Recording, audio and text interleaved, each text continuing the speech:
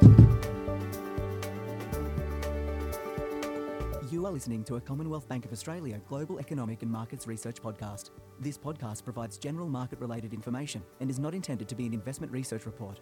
The information contained in this podcast is based on previously published material, and before listening, you're advised to read the full Global Economic and Markets Research disclaimers, which can be found at commbankresearch.com.au.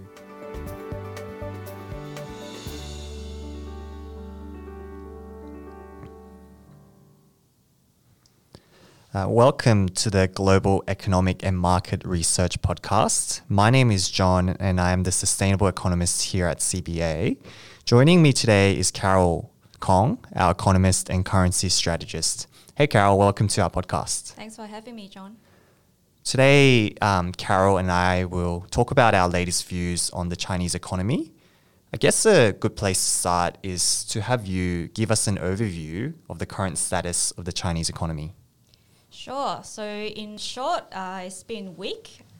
So since we published our latest global economic forecast, the Chinese economy has lost further momentum, and we've seen disappointing economic data, especially for the month of July. So growth in retail sales, investment, and also industrial production have basically stalled in July.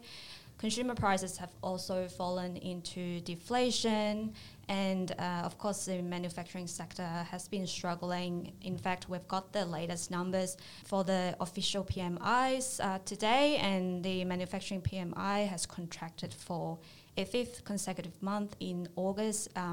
So it's been pretty weak across the board, and things are not looking great in the Chinese economy. So I guess the natural question from the government side is to ask, what has the government done so far in response to the weak economy? Right, so the Chinese government has done bits and pieces over the past few months. For example, the Chinese authorities have eased property policies. They've also announced some plans to encourage spending on household goods. And recently, they've also announced a stamp duty cut on stock trades in order to boost the equity market. But so far, the policy response has been pretty modest and piecemeal, and really nothing like what we've seen in previous downturns like the GFC and the COVID pandemic. And financial markets are certainly not happy about the Chinese government's response so far. Yeah, and so Carol, why don't you explain for us what you think about why the government hasn't done more to help the economy? Sure, that's a great question. And I think there are a number of reasons why we haven't seen a more aggressive policy response from the Chinese government. And the biggest reason, I think, is concerns around financial stability risk.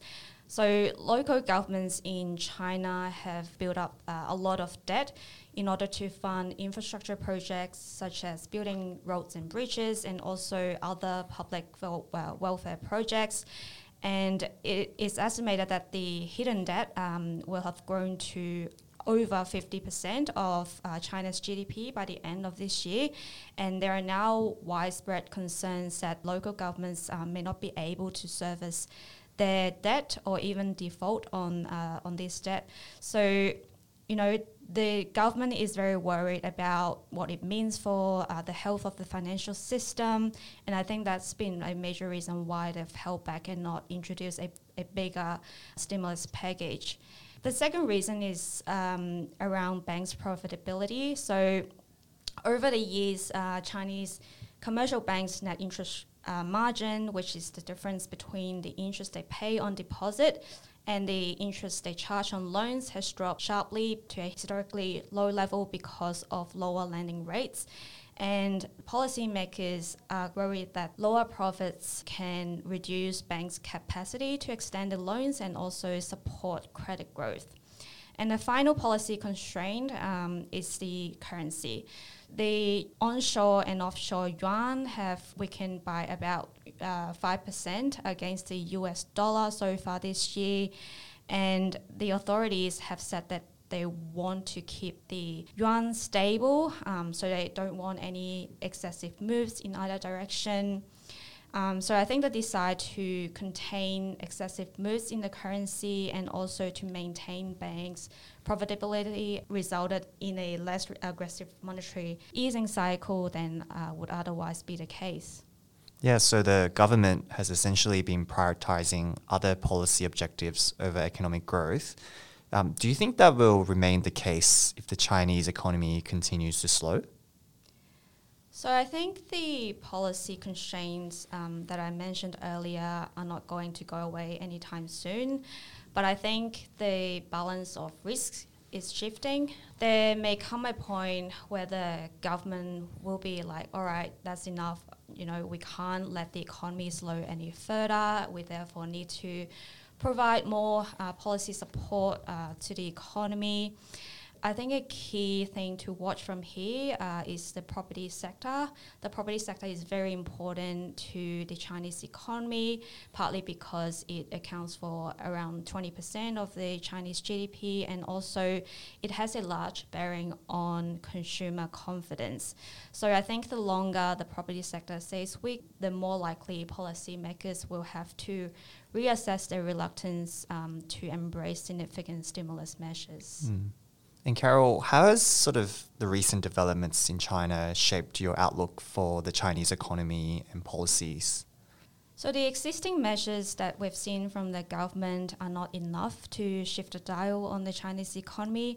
And that's why I think the government will be announcing some more support for the economy in coming months. So we are now forecasting the PBOC to further cut interest rates. Chinese commercial banks are also likely to further cut their deposit rates to preserve their profit margins.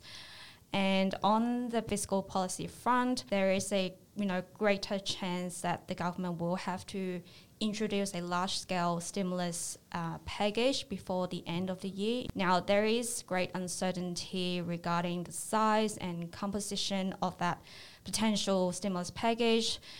We could get some direct support to households, or we could see increased spending on infrastructure. Assumption is that the stimulus package will be large enough in order to place a fall under the economy. I think most of the stimulus effects will be more visible next year rather than this year. So as a result, we have downgraded our Chinese GDP forecast for this year from 5.4% to 5%. And for 2024, we think that growth can pick up to 5.3% compared to our previous forecast for 5%. Now, of course, the risk that we are wrong and the Chinese government ends up prioritizing managing debt over supporting the real economy. So if that's the case, we can see Chinese growth undershooting our new forecast in 2023 and 2024. Yeah, well, that's certainly something to look out for. Well, Carol, thanks for joining me today. And you can read our full report titled China's Growth Target in Danger, which was published on 30th of August on commbankresearch.com.au.